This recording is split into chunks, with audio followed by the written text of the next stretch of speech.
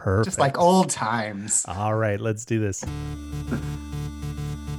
Living in a scientific age, Can you hear this? we need citizens who know enough about science to make intelligent decisions about what they do. We use science to prolong life, to increase security and happiness. But it can also be used for destruction.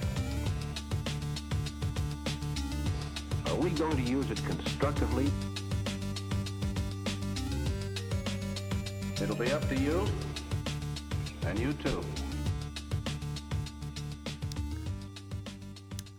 Hey, Todd, you're kind of a biblical scholar. I am, Yeah. yes. Do you know where on the ship did Noah keep all the bees?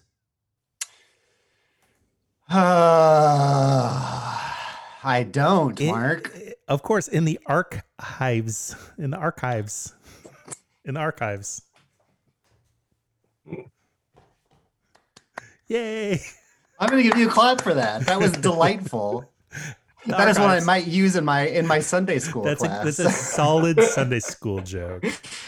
That was great. Well, there is some more laughter in our hearts and in the room right now because we are joined by Brian, the Unipiper Kid. How are you, Brian? Hey guys, I'm doing really well. I know. I realized It feels really good to be back. I know. I was thinking about the other day. I'm like, we haven't had Brian on the show forever. And so I thought it would be fun to have you on the show later. We're going to do our War of Wikipedia, which we haven't done in a while too, but it's just always a good excuse to have us all get together. So I'm very excited. My one of two podcasts I will be doing today. I will be appearing as Dr. RIP on the podcast You Shouldn't Be Here, which is a podcast out of Eugene, Oregon, that emailed Dr. RIP out of the blue and was like, we have this podcast or whatever. Do you want to come on? And I was like, sure. And I was like, oh, did you find me because of that Barely Social video or Barely Sociable video? He's like, no, what? What's that? So I'll be That's interested cool. to see how he stumbled on that channel. But I listened to the show and it's pretty fun. It's three guys and I've listened to more than 3 episodes, which is saying a lot Wow. for podcasts. So Yeah. that'll What's it- be fun. What's it about? They just shoot the shit? Yeah, pretty much. I mean, they don't have any loose topics or anything as far as I could tell.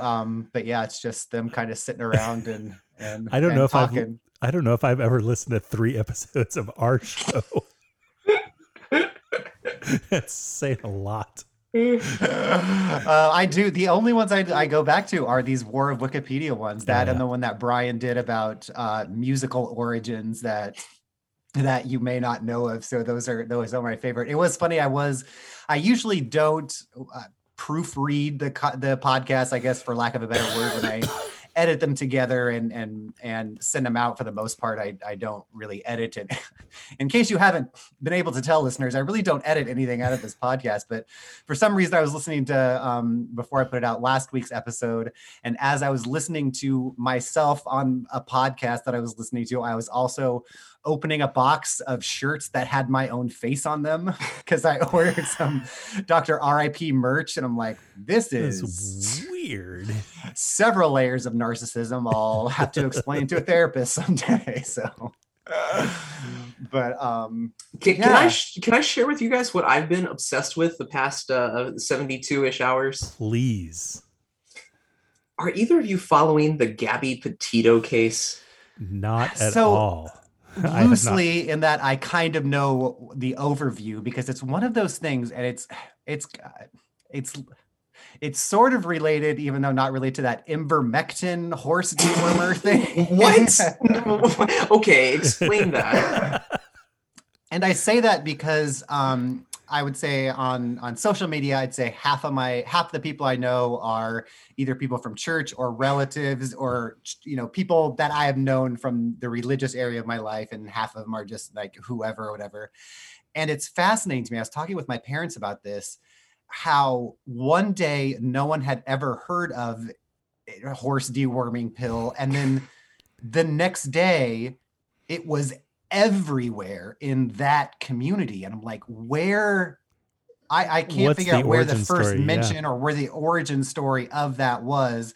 And I guess I say that in the same way is that Gabby story in those circles is a huge thing that people are following, and I'm trying to figure out. And I mean, part of it is that it's another blonde white girl story, not to diminish what's happening with it, but that is usually missing persons cases go that way. It's just a fascinating case. And what is so fascinating to me... if you can fill in some details, because I'm not sure I'm getting it all. Sure. Thumbnail. So Gabby Petito was a YouTuber, and I say YouTube in quotes because she had like less than 1,000 followers. So she was like just getting started. She didn't really have a following, but her and her boyfriend planned a 6-month road trip, and they were gonna, hashtag van life, and they were gonna drive from New York all the way out to see all the national parks in the West, and take 6 months to do it, and blog and Instagram it the whole way. Day 8 in the search for Gabby Petito, and still no. Sorry.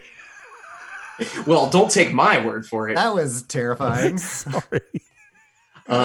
So anyways, they end up in Grand Teton National Park, and on the way to the Grand Tetons in Utah, they got pulled over by the police, and there was like a domestic disturbance, and he had cuts and bruises on his face, like she had been hitting him. And there's more than an hour's worth of body cam footage you can watch from the police of them like talking to them. And they ended up separating them for the night. They're like, okay, you take the van, you go stay in a hotel, you guys need some space apart. They made up and continued on their journey. And they go to Grand Teton, and then she texts her family, and that's the last time anyone heard from her. Well, fast forward, 3 or 4 days, and Brian, her fiance, he shows up at his parents' house in Florida with the van, and the girl is not with him. Gabby's not with him. And a couple days later, it comes out to her parents that Brian had returned without her, and then her parents file a missing persons report. And Brian and his family are being 100% silent. They will not speak to anyone about the case. And it is like the true crime, you could not write a better true crime story. And this one, it's the type of story that, a Netflix show or a podcast and the nation would just get engrossed in. But this one's playing out in real time, and you can follow it in like every single day, almost every hour. There's another twist.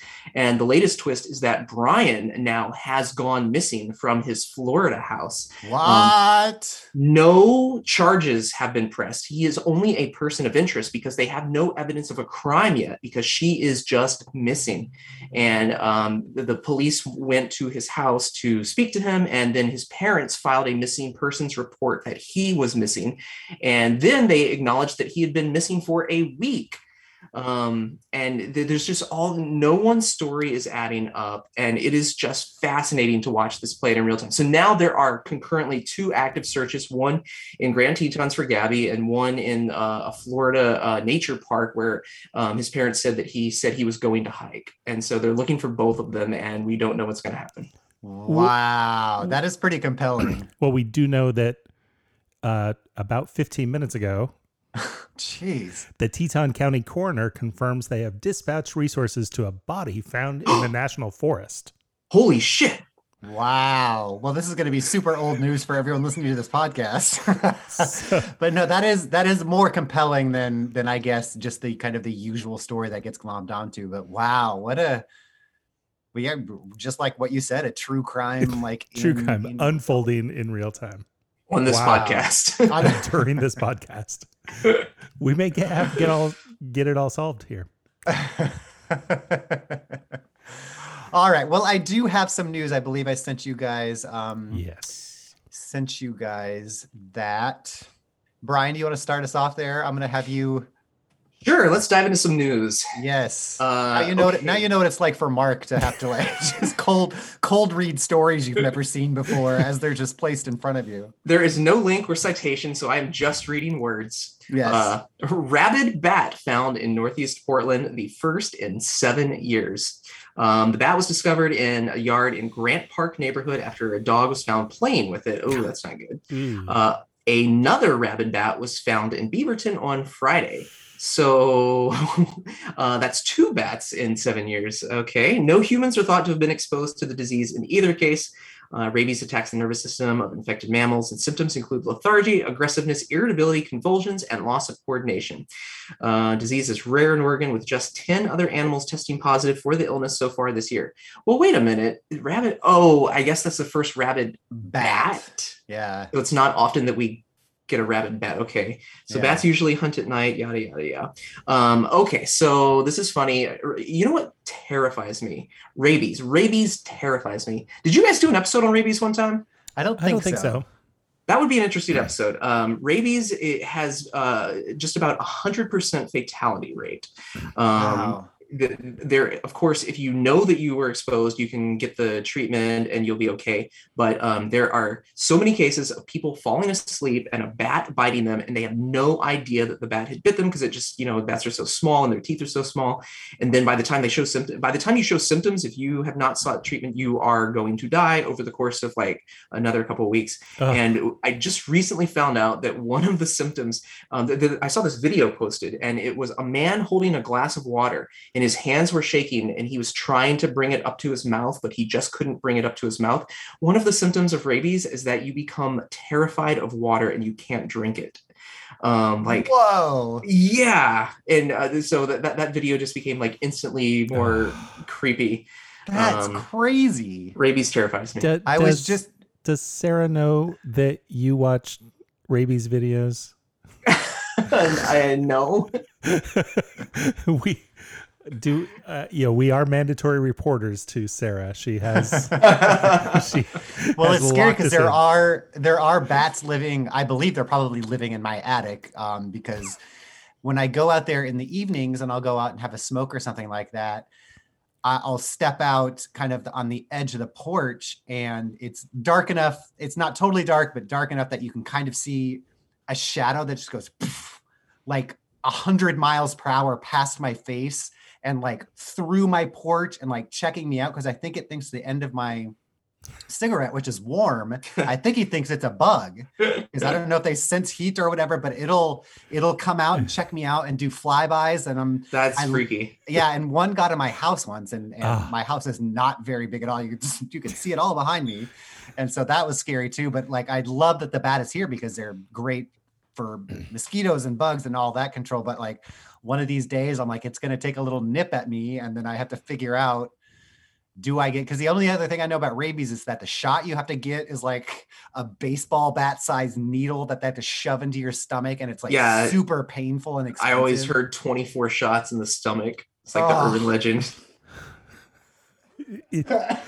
Of it, like a 6-inch. I choked on my own spit. It's always like the needle for that is like 6 inches long. I don't know if that one's for rabies or tetanus, but but that seems crazy because that would just go all the way through.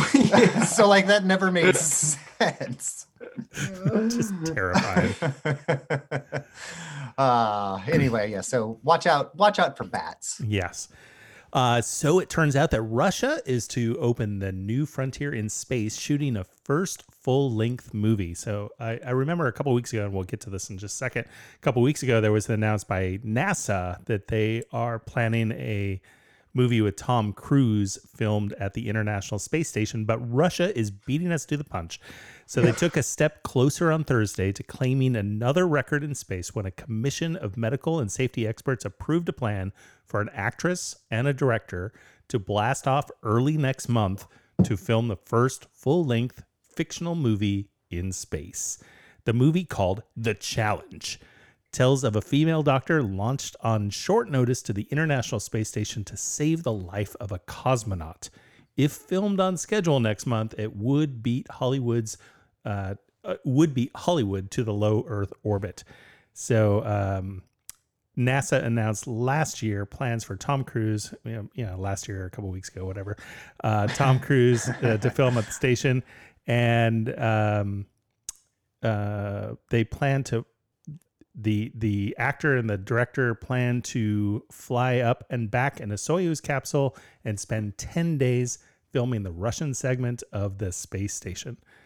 Blast off is planned for October 5th. So interesting. Yeah, of course, Tom Cruise is going to go film a movie in space. I mean, who else would, there's like no other choice of who we would send up to make a space movie. It's going to be Mission Impossible 8. Totally. Yep. Totally. Um, is this where we're at? You know, like the biggest space news is that Tom Cruise is now filming a movie in space. Like that's all we can fly to space, and that's what we're choosing to do with it. We're inspiring future generations. That's right. It's all about the inspiration and stuff. Tom Cruise inspires us all. Well, there is some tragic news. The Dutch are the world's tallest people, but they are shrinking. So for the last 6 decades, the people of the lowlands have stood at the top of the world's height table, with the latest data suggesting the average 19-year-old man stood at just over 6 feet tall in 2020, and women measured at 5'6". So the finding by the Centraal Bureau voor de Statistiek, a government institution, means that they've had the spot since 1958, except for a blip in 1967, when men born that year came in at a miserable second place. So Dutchmen born in 2001 are on an average 1 centimeter shorter than the generation born in the 1980s, and Dutch women are 1.4 centimeters smaller. Growth stagnated both in generations. First, the decrease is partly related to an increased immigration of shorter new population groups. So, of course, always blame the outsiders. But also the growth stagnated in generations in which both parents were born in the Netherlands. So it's happening regardless of who the parentage is. Perhaps things like this, like the financial crisis, have meant that some children grow up in poorer conditions than earlier cohorts as far as what their nutrition and stuff like that. They blame fast food and similar trends in the United States of decreasing heights because of unhealthy food intake. The data is nevertheless a sober reminder for the Dutch that nothing stays the same forever. It was only in the first half of the 1900s that the Netherlands enjoyed a stunning growth spurt, hitting the heights in the 1950s. So back in 1930, the average height for a man was 5'7", and it topped at 6 feet in 1980. So they don't really know why we were the tallest in the first place, and they always just wondered if it was a dietary thing, and so they're kind of going with that. But anyway, our men from Friesland, which is the north part of Holland, have consistently enjoyed a 3 centimeter to 3.5 centimeter advantage over their compatriots in Limburg in the south, which is the same in women. So our reign is coming to an end, sadly. All right. So Dutch Bros Coffee IPO brews Oregon's newest billionaire.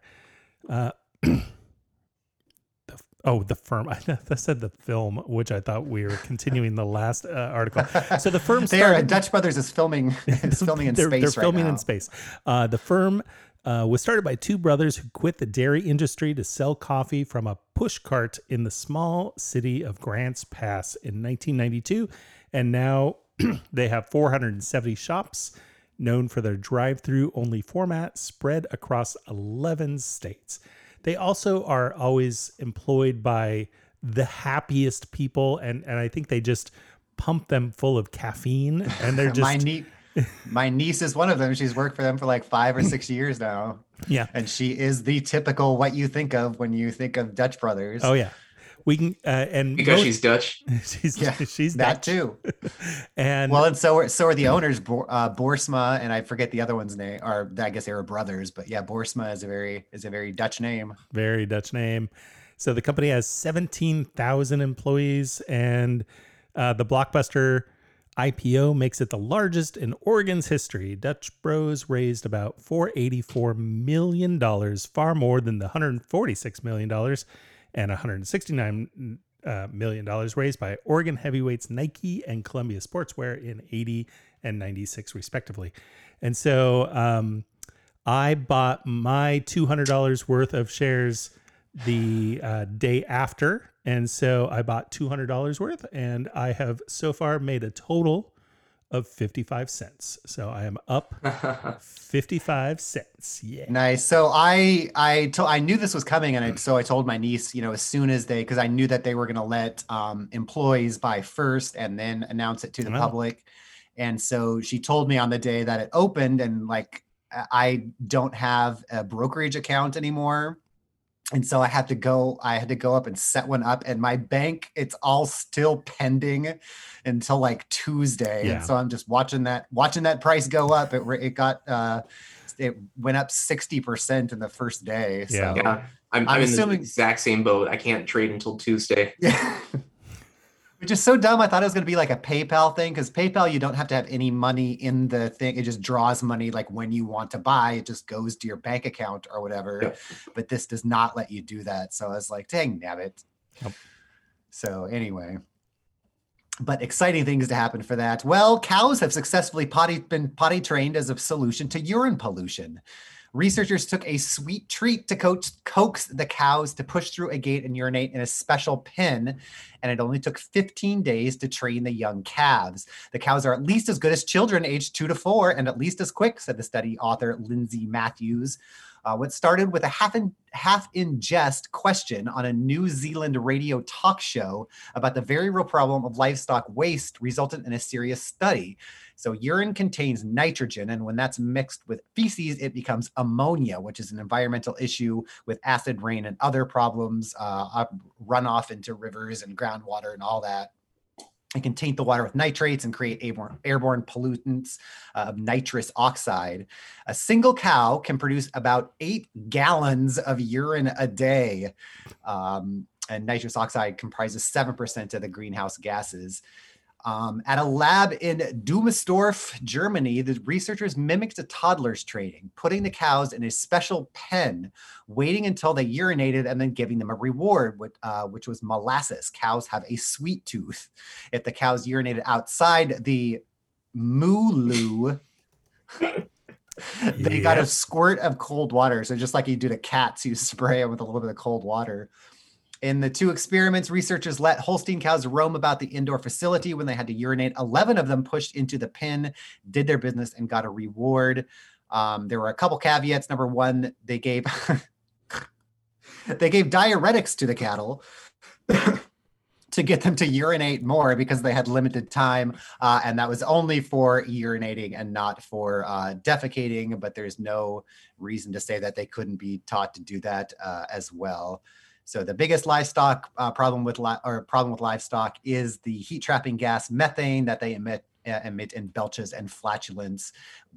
They can't be trained not to belch or fart, Matthews said, quote, they would blow up. Which reminds me of that video Brian sent of the whale exploding. Oh, yeah. Yes, of the whale exploding. It was awful. Disgusting. So... That's a great last sentence for an article. They would blow up. They would blow up, said scientist Matthews. Moving on. We talked about Dutch Brothers. Let's talk about Dunkin', which I guess we no longer say Dunkin' Donuts. I guess maybe that's like a KFC thing where they're going to switch it every few years. Yeah. All right. Dunkin' opens first digital-only restaurant in Boston. The location only takes digital orders placed in advance via the Dunkin' mobile app or at an in-store kiosk and makes them available for contactless pickup in a designated area. Dunkin' claims that placing orders without employee interaction will create an efficient, more convenient, and frictionless experience for customers on the go. There is no dining room at the store.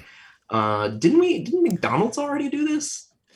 I don't know that they've done an entire store. I mean, you can order stuff over the app and have it picked up on the go. But this one apparently only takes digital orders. Kind of like how when you get a haircut now, you have to get the stupid app and then sign up. Like I've gone in so many times to wherever's cheapest, the Supercuts. Or no, Great Clips I go to. And so like they're like, did you sign in? And I'm like, well, no. I don't have the app. And they're like, well, you can just get the app. I'm like, I'm standing right here. Can't I just sign in right here? And like it's just so ridiculous. Anyway. That reminds me of a story. My aunt and uncle said they went to a restaurant recently and the menu was only available by scanning a QR code. And they got so mad they walked out. That's happening a lot. We went to a place like that on Friday, same deal. And it's really making the class rift be like a person who does not have a smartphone can't engage in these activities. And I thought that there was a recent lawsuit about that in Portland because there was a cashless restaurant. And you're like, well, homeless people in Portland couldn't purchase. They literally were unable to, they were restricted from being able to access the services because of classism. And it's an interesting dilemma because I understand the benefits are astronomical for the restaurant and for the patrons, but it leaves a certain segment unable to access these services. And totally, there needs to be like a caveat. Right. Well, and as for curmudgeonly as I am about apps, that is kind of part of the reason, is because I've always just had this stupid thing about classism and all that divide. And so like now at church too, we print out teacher tags so everybody knows that you've been background checked and all that. And it used to be we just had a lanyard, and now they do it every service and it says the specific date and time or whatever, so everybody can keep track. And they were like, just download the church app to do this and scan the QR code. And I went to the lady that's kind of in charge and I'm like, yeah, I'm not gonna do this. And they're like, well, we can teach you how. I'm like, it's no. And so I was like, I will volunteer my time for 2 hours every week. I'm fine with that. The only thing I will ever ask you to do is you will be printing out my tag for me. She's like, all right. So yeah, this morning somebody rushed in and like gave me my tag, and I'm like, yes. Is this just because you don't want to have to download an app? Yes. A little bit, yeah. I can see it's that. part of that, but it is that, I mean, and it's totally unreasonable on my part, and I get that, but it is that whole, like, I don't want to be made any more, like, inevitably I will be a complete slave to my phone and everything, because that's just how the world is going to work. But I am going to be drugged there kicking and screaming because, like, I don't want you to have control. Like, it doesn't make any sense, but it's just one of those hills I choose to die on because it's relatively safe and nobody gets really hurt. My current technological hill that I am dying on is the merger of T-Mobile and Sprint. I was a Sprint customer, and now they're switching over everything to T-Mobile, and they're going to shut down the Sprint towers, and so you have to get a new SIM card so you can only use the T-Mobile network. And I've heard such horror stories about people who loved their Sprint service and now their T-Mobile service sucks. And like, I get emails, phone calls, to like, would you like a free SIM card? We can mail it to you. And I'm like, no, I want my voice stream. I will be here until you physically remove those towers. You chain yourself to them like people chain themselves to a tree. Redwoods. Save the Sprint towers. Totally. Can we get Greenpeace involved? You'll be without a paddle 3, where it's the Unipiper who builds a tree house in one of the T-Mobile towers. to save the Sprint tower on top of Mount Hood. It is funny though, like, because we're all just so powerless to do anything, to change anything. So like, we all just need those things to be like, I am going to control this thing. Yes. And like, that's what it's going to be. I don't care what it is, but that's going to be the thing that I exert my stupid amount of control, so I don't feel like I'm being swallowed. Anyway, well, speaking of being controlled, Ryan. Yes, also a food-related story, but going in a different technological direction. Man claims Disney brainwashes guests into buying food at theme parks. Not being dramatic.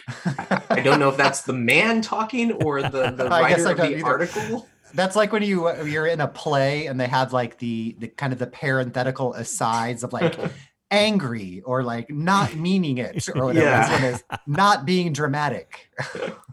They forgot to remove that. A theory that Disneyland brainwashes guests into buying food went viral on TikTok. He claimed smellitizers make the park smell like delicious food, and there's some truth to the claim. Yes, I've heard this before. Have you ever walked by a building with a bunch of speakers on it, but no sound is coming out? Those speakers actually emit certain aromas throughout the park. Candy shops, ice cream shops, popcorn stands, and rides all use smellitizers. In a 2017 interview, former employees said they use smellitizers to provide a complete experience. I get it. Like it absolutely, smell is an important sense, and it helps create memories. And I think this article is silly because it happens, and it's not brainwashing. It's just part of the experience. Right. And it's used in almost every food industry.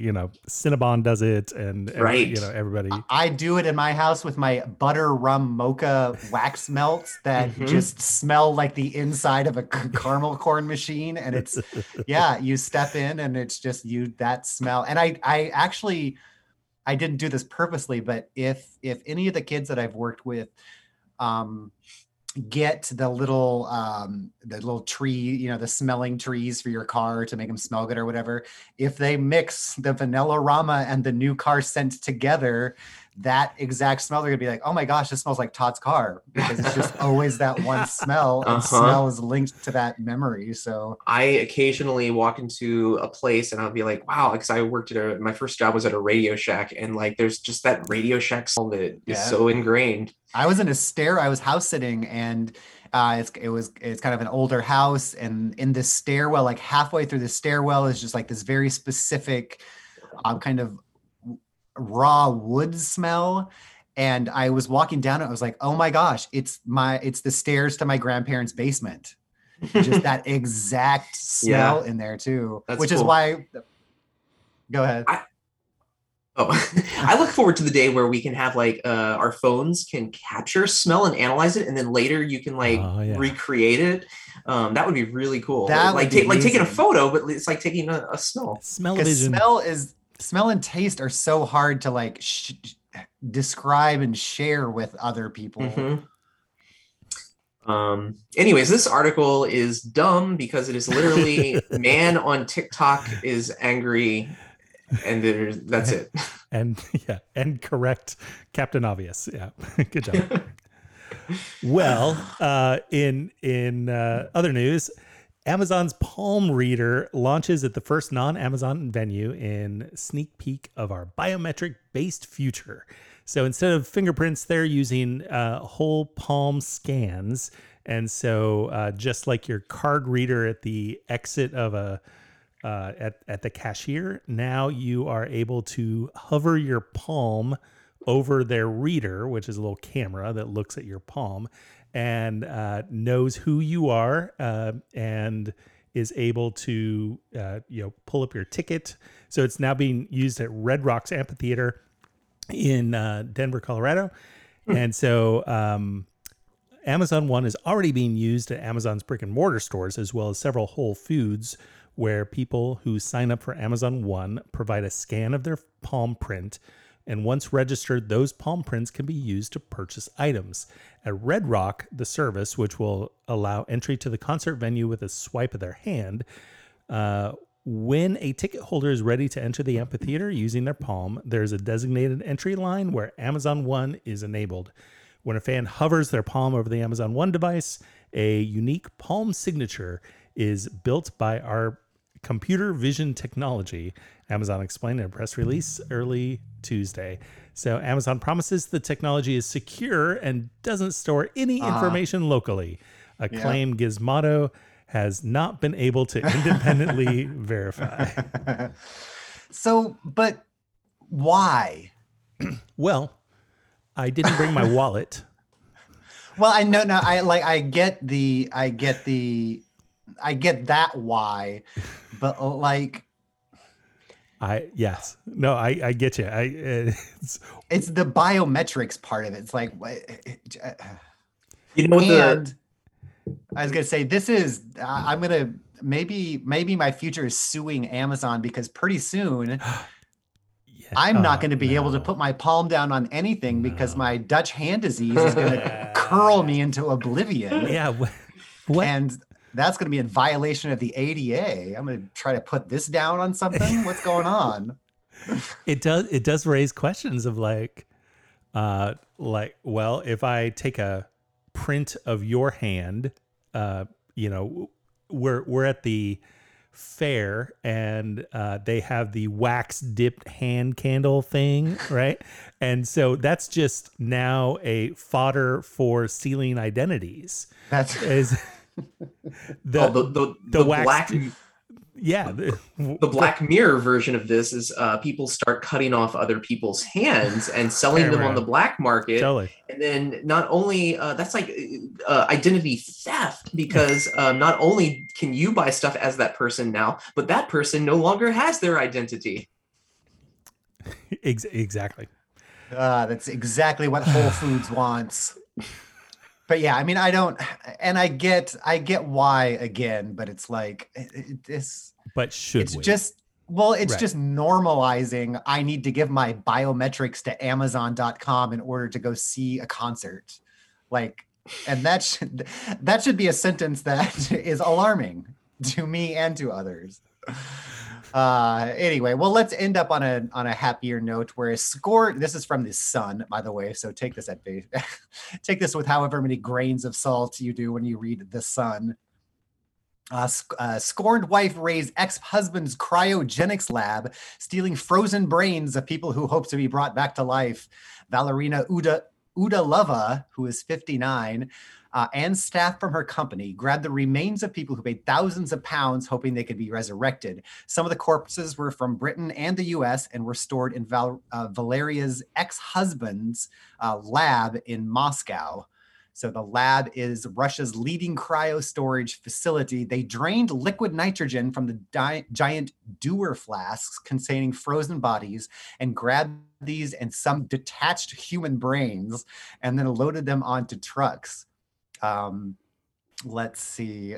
So it sounds like they're ex-husband and wife and they started rival companies, and there's a trying to claim who owned the corpses of their last company.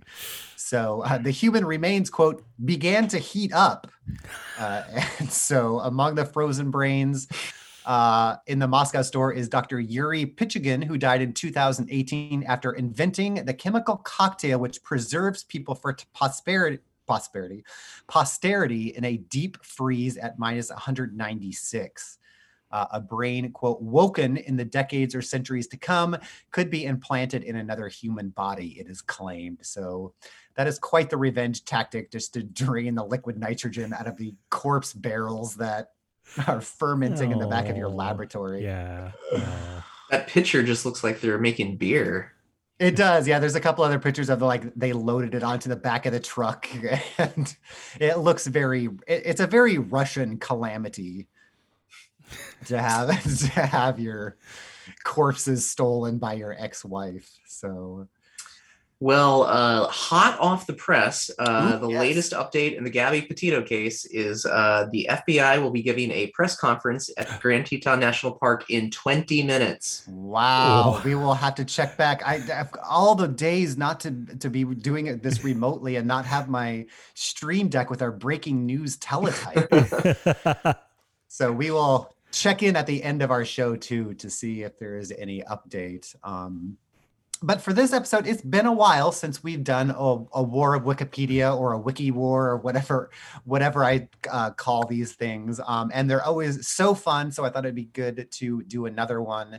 Now, this time I couldn't really categorize mine as neatly as last time. So we're just going to go in kind of blind and see what we can do. So the quote unquote rules for this is both Brian, there will be five different entries that each of us will have.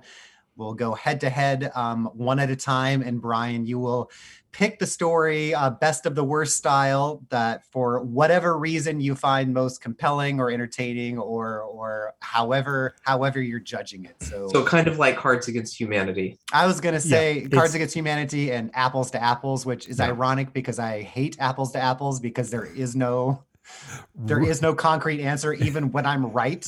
It's subjective. Yes. Yeah. Awesome. So I will kick us off here. and I will go with a song called As Slow as Possible. As Slow as Possible is a song composed by avant-garde artist John Cage. People might know the name John Cage because he also composed the kind of quasi-famous 4 minutes and 33 seconds, which is a completely silent composition.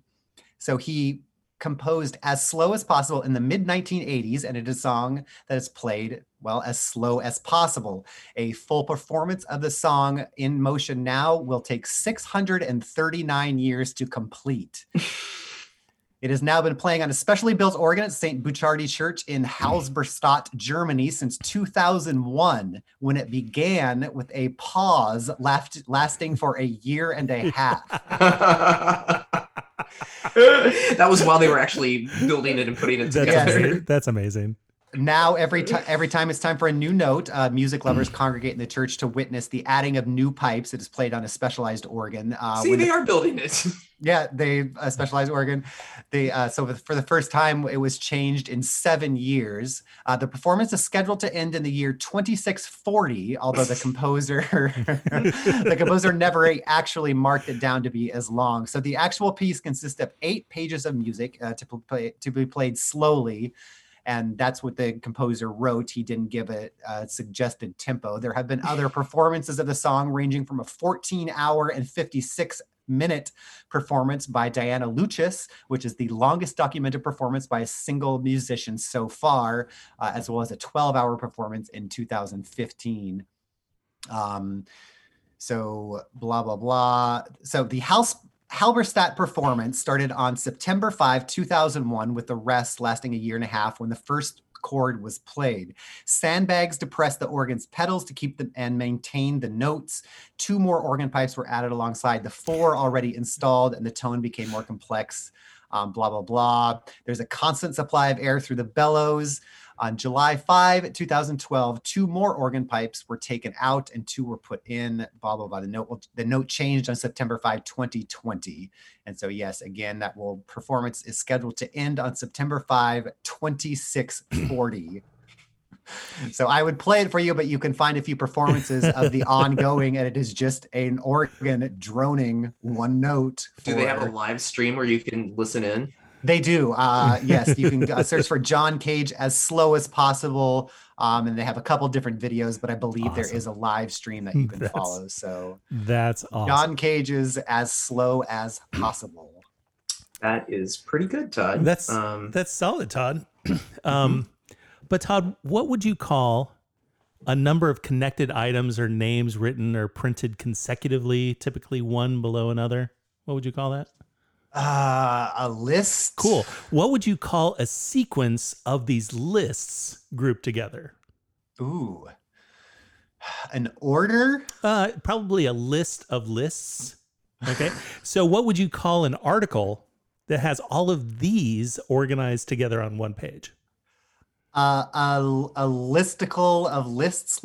A list of lists of lists. And so this is a list of lists of lists, an article in a list of articles that are in themselves lists of articles that are also lists in the English Wikipedia. In other words, each of these articles linked here is an index to multiple lists on a topic. Some of these linked articles also may contain lists of lists as well.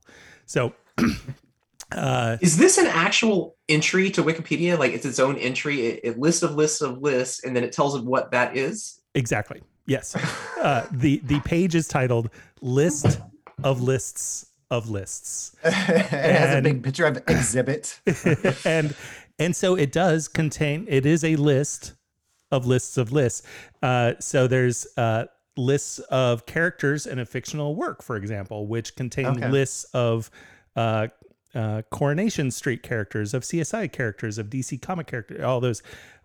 We also have lists of fictional future timelines. We have lists of a cappella groups. We have just a lot of lists of lists of lists. It's interesting that linguistically, we don't nest those words, like order, phylum, that sort of thing to denote. It's just add another list. Got another list for you boys. Exactly. Put it on the list. That's so funny. Wow. This All might right. be the most difficult decision I've ever had to make on this show. Wow. Wow. Though both of those are fantastic, and I was not familiar with either one. Gosh, I think I'm going to have to give it to Todd because I was familiar with the composer, and it was taking something that I was already aware of and taking it one step further. Nice. So- Yeah, it was funny when I picked that. I didn't see it was John Cage until after I started reading it. I was like, "Oh, of course, that's amazing." Yeah. Cool. I did Okay. want to follow up on that other John Cage one, which is 4 minutes and 33 seconds. So it's precisely that of Silence, where the piano, I've seen it performed, where a guy just sits quietly at a piano, and it's in 3 movements, and it's a chance to listen to all the sounds that are constantly around us that we never actually hear, because he noticed we are rarely in silence. So that was his avant-garde statement. That's So, awesome. That's really cool. awesome. All right, And Mark, I believe, as a footnote to that, I believe someone tried performing it and they didn't have permission, and they tried, copyright striking the performance of that piece. that is awesome. Oh, that's Wow. radical. Cool. All right. That's great. Okay. Shall I lead and Yeah, why don't you you take this respond? next one? So, Yep. Todd, are you familiar with Pope Hormisdas? He was Pope from 514 to 523. Did you know that he was the father of Pope Silverius, who was then later Pope from 536 to 537? I didn't know any of this. You would know that if you had read the article titled Lists of Sexually Active Popes.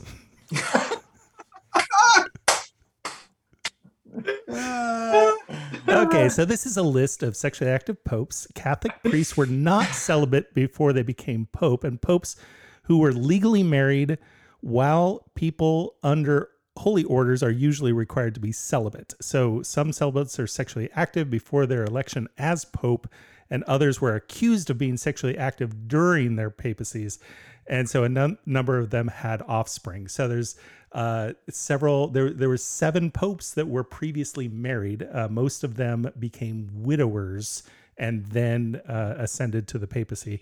But in the case of Pope Hormisdas, he wasn't. Like, he also had offspring and had 2 children during the papacy. Both of them went into priesthood, and then there was. So was it a big controversy at the time, or was it just like I a? don't know. I don't know.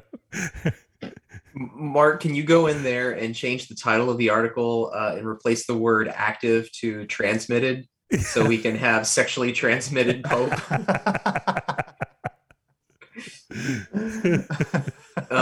Okay, that was pretty good, Mark. Ah, boy. Bring it, Todd. When you started that, I had one of my other things picked because it was a person-based thing, and I thought that would be good. But I think I'm gonna switch it at the last minute to go with the Erfurt latrine disaster. Ooh.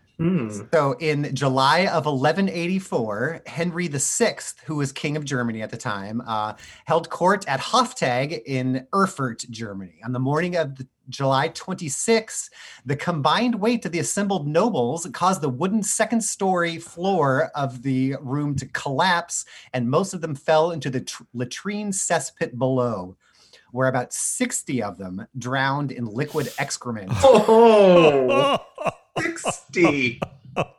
Wow. So That's nobles across the Holy Roman Empire were invited to the meeting, and many arrived on the 25th. Just as the assembly began, the wooden floor on which the nobles were sitting broke on the stress. People fell through the first, about 60 people died, including Count Gosmer III of Zickenhang, Count Friedrich of Abensberg, Bugrave of Frederick of Kirkberg, Heinrich I of Schwarzburg, and a couple other. King Henry himself was said to have survived only because he sat in an alcove with a stone floor. So that is Jeez. Quite the party. Wow. Those were wow. This is the best. This is starting strong. Okay, those are both fantastic, and I was not familiar with either one. In my mind, I do have a clear winner for a very particular reason. So we're gonna tie things up 1-1. The point is going to Mark, and I'll tell you why. Todd, that is a fantastic event, and I liked hearing about it. But Mark, your list of sexually active Pope, the reason that is amazing is only because of Wikipedia. Were it not for Wikipedia, like that would just be a fact in the ether. But because of Wikipedia, we have named it something, and it exists as the sexually active Pope. It's a quantifiable amount of popes. Yeah, it's a fact. Yeah, and it should also be a band name, the Sexually Active Popes. Popes that fuck.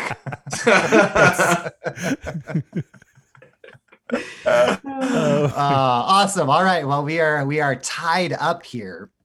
Well, I'll lead then on this next one, going with my person-based one, which is a woman named Helen Adelaide, who lived in the early part of the 1900s. So this inventor noticed that police often had difficulty getting confessions out of criminals, and often when they did, they would later just retract them anyway. So she filed a patent for an invention called the apparatus for obtaining criminal confessions and photographically recording them. So this was in 1927. So she came up with a concept of, instead of just the police asking, interrogating, a skeleton with glowing red eyes that looked like Death himself questioning the suspect instead of a detective. So the suspect was to sit in a small, dark chamber as the examiner sat in a nearby chamber and asked questions through a megaphone. The suspect wouldn't be able to see the questioner. Instead, they'd be facing the skeleton. The eyes of the skeleton would glow red, and it would look like the questions were coming from the skeleton's mouth. So she believed that being confronted with such a supernatural character would shake the suspect to their core and, quote, enable an inquisitor operating in conjunction with a recording system to obtain confessionals and graphically record them. So the skeleton's skull would have a recording device. So if the suspect were ever tried to change their testimony, so it's basically to get an audio and visual confession out of them that they couldn't recant, and that was to scare that out of them using a skeleton with glowing red eyes and speaking through a megaphone. Unfortunately, it was never put into practice, although there are some wonderful images of the patent, which I will probably use.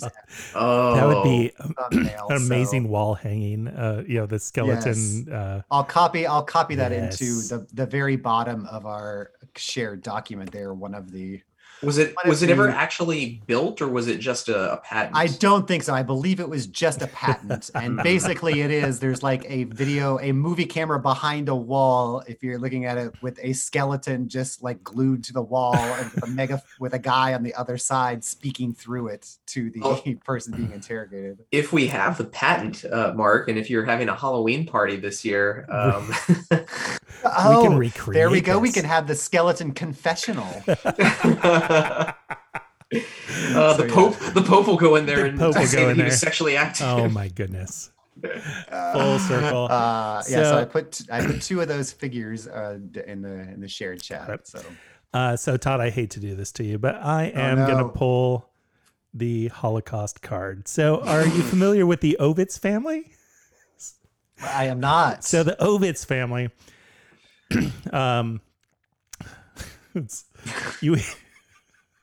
it's funny, but it's not, so it's funny that it's not funny.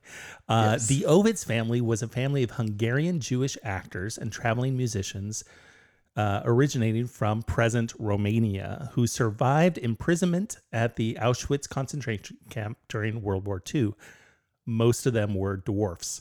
They were the largest family of dwarfs ever recorded and were the largest family to enter Auschwitz and survive intact.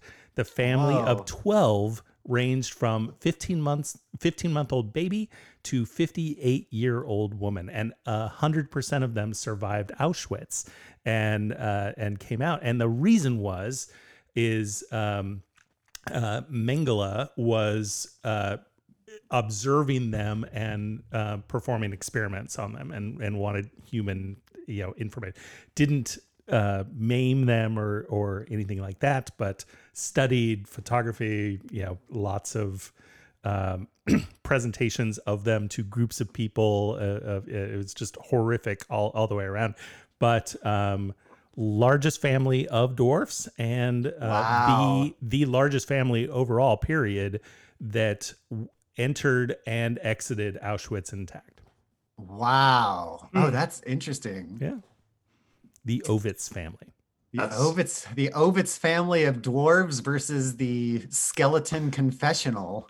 That's fascinating. Wow, all of these could be their own, like someone could do a deep dive YouTube video on any one of these. Totally. All right, well, Todd's was funnier, so it's hard to laugh at the Holocaust unless you're Jerry Lewis. So Todd got it. Oh my god. Nice pull. All right, so two to one. 2-1. Maybe that'll be the title of the show. It's hard to laugh at the Holocaust. It's hard to laugh at the Holocaust. Okay. All right, Mark. Cool. Go ahead. Are you familiar with the danger sport that combines the thrill of an extreme outdoor activity with the satisfaction of a well-pressed shirt? If not, you should go to extreme ironing, which is a sport. So examples of the presentation. And so what you do is extreme ironing, also called EI, is an extreme sport in which people take ironing boards to remote locations and iron items of clothing.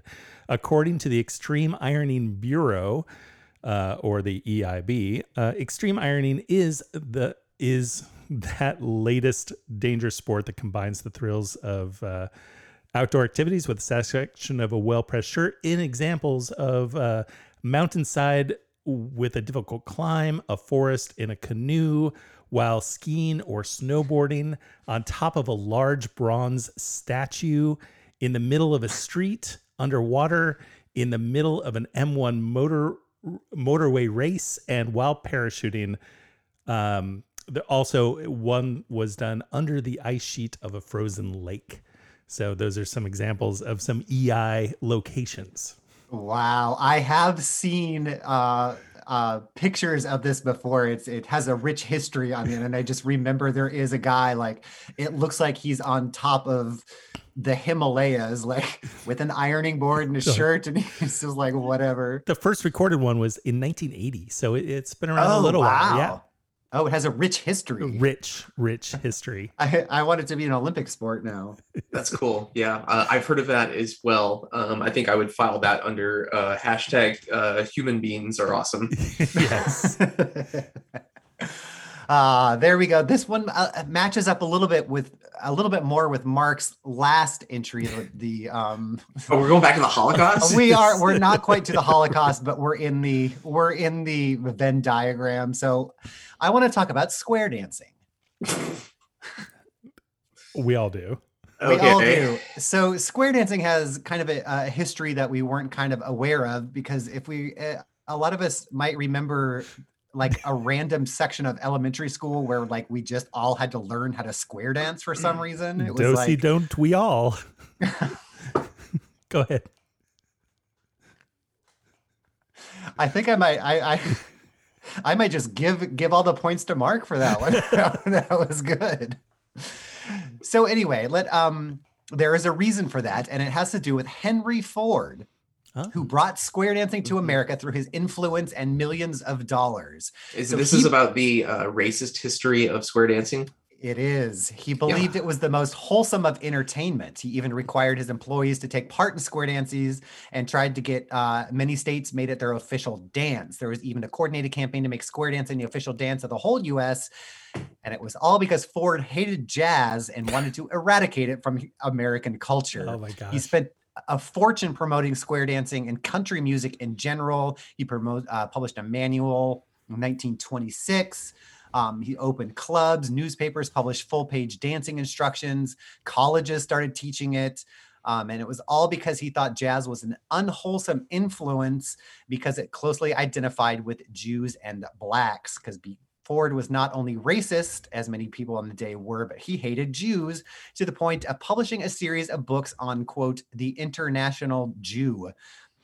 As far as jazz, Ford said, quote, many people have wondered whence come the wave upon waves of music slush that invade decent home and set the young people of this generation imitating the drivel of morons.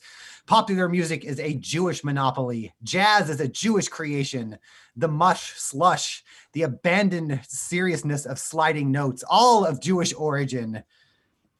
So, The Jews made jazz? no, they didn't, which is ironic. just I don't believe they did originate jazz. I believe that would, but they also, he also didn't consider that the square dance the square dance is most likely responsible because it is a call and response form of dance that originated in Black cultures. So either way, all of that to say, that is why many of us learned to square dance in school, because like every generation, they couldn't handle the music of the youth. Well, racism is hard to laugh at. So Now you're making a list of things that are hard to laugh at. So we have racism and the Holocaust. So soon we'll have a list of lists about the things that you're keeping lists of.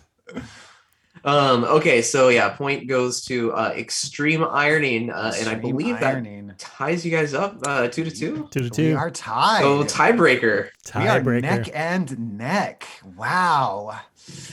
Well, I'm hoping this one pulls on enough intrigue and nostalgia to put me ahead. So let's take a look at the Cool S. So that might sound confusing, but I think if you remember, the Cool S, also known as the Stussy S, the Super S, the Superman S, the Universal S, the Pointy S, the Graffiti S, many other names, is that very familiar S, geometric S shape that we all doodled on our notes and our folders growing up. The origin of it is completely unknown, but it may have originated from geometry textbook and appeared as early as the 1970s as part of graffiti culture. It has no ties to the U.S. clothing man Stussy, of course, or to Superman, but the origin is completely unknown. The earliest recording we have can be traced back to the 1970s, and it was because somebody was taking a picture of different pictures of Los Angeles, and in one of them, a very faded Cool S can be seen graffitied on the pavement.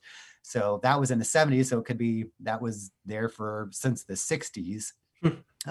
Jean-Michel Basquiat, who is a very famous artist of the 80s, occasionally hid the symbol in his paintings. Madonna's old boyfriend and famous artist Jean-Michel Basquiat. Swedish YouTuber David Wangstedt studied the topic for 5 years and attempted to find the origin.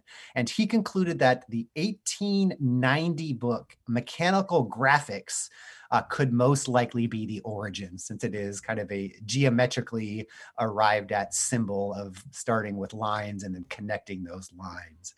So the Cool S origin still under dispute, but possibly the 1890 textbook Mechanical Graphics. And that's what the entry is called, Cool S? Yes, Cool S. Okay. That's really cool. I like that. Is wholesome. That is a wholesome, yes, there wholesome we go. And no Holocaust involved. No Holocaust involved. So, all right. Have you ever heard of Karel Souček? So he was a Czech professional stuntman living in Canada who developed a shock absorbent barrel. He died following a demonstration involving the barrel being dropped from the roof of the Houston Astrodome in front of 35,000 people. And this is one of many examples of lists of inventors killed by their own inventions page. So, damn it! Cool S. Hey, it's cool. The S was nice. The S was that was really cool. That was neat. But yeah, we have Is examples. the Segway guy on there? That, I'm sure yeah. he is. Oh, there is no reference to Segway on the page.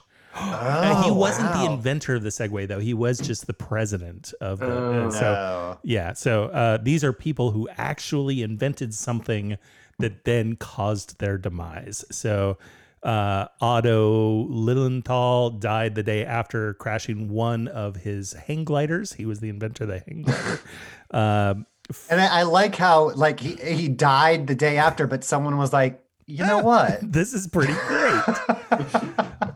It could have been worse. I think I'll pick up this mantle. Fred Duesenberg was killed in a high-speed road accident in a Duesenberg automobile.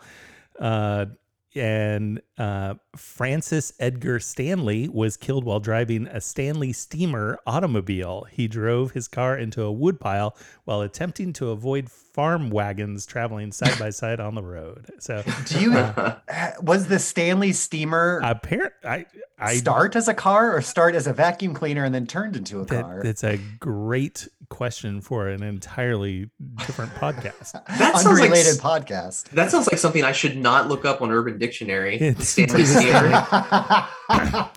The Stanley Steamer Motor Carriage Company was an American manufacturer of steam cars. It operated from Oh, 1902 to 1924, and the cars made by the company were colloquially called Stanley Steamers, although several different models were produced. Oh, interesting, because now it's Stanley Steamer Carpet Cleaner. Yes. So I wonder if somebody just bought the name. That's crazy. The entire Steamer. I barely knew her. Oh, quick on the draw. Look at that. In the 1940, so that song entitled Stanley Steamer appears in the 1948 Summer Holiday starring Mickey Rooney and Glenn. Bugs Bunny mentions a Stanley Steamer. Wow. It doesn't. This is its own entry in itself. It is for the American Carpet Cleaning Company. See this other article. So Stanley wow. Motor Carriage Company is different from the Stanley Steamer Company. Okay, interesting. So he dead. He dead. He did. So anyone else on your list? I mean, it's Oh, it's a very whole long. entry. Yeah, Oh. so it's a whole page of.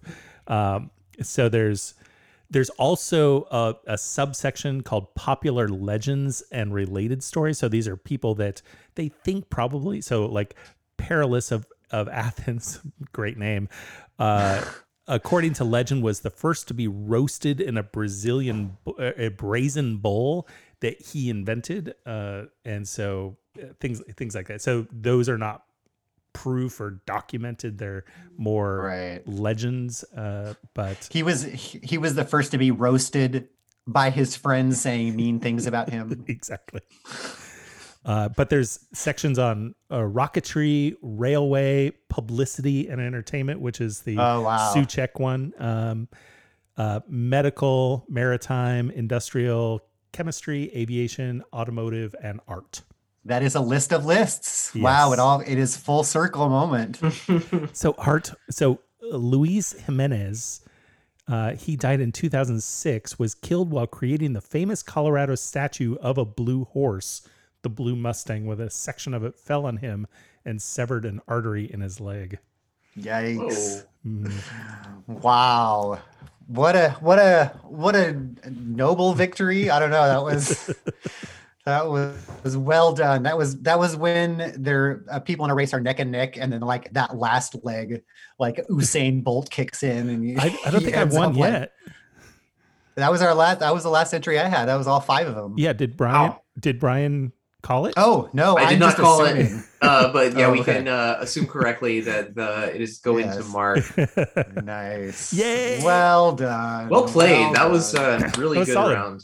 Yeah. That was good. That was good. Well, thank you for coming on the show, Brian. It was great to have you back on. Is there anything Anything coming up for the Unipiper? I'm taking a little time off, but I just let's check in on the Gabby Petito situation. Yes. Oh yeah, Why don't we end on 11 an minutes up? ago. So yeah, confirmed that a body was found. It looks like that press conference that was started or scheduled for 10 minutes ago has not started yet, and they have not confirmed whether it was Gabby. So I assume that's what we will find out as soon as this press conference starts. All right. Well, thank you for that. Thank you for that update from live from the newsroom. That's as breaking as it gets. How exciting. Mark, anything you wanna add in before we take off here? Mike Bennett has his art installation, the Crypto Zoo installation opening tomorrow for about a month. So month of October, go and visit. It's free. Yes, for sure. Visit Mike Bennett Art on all the social media, BENNETT, Mike Bennett Art, and check out his stuff because it is just fantastic. So free, family friendly, and free for a whole month. So make sure to check that out.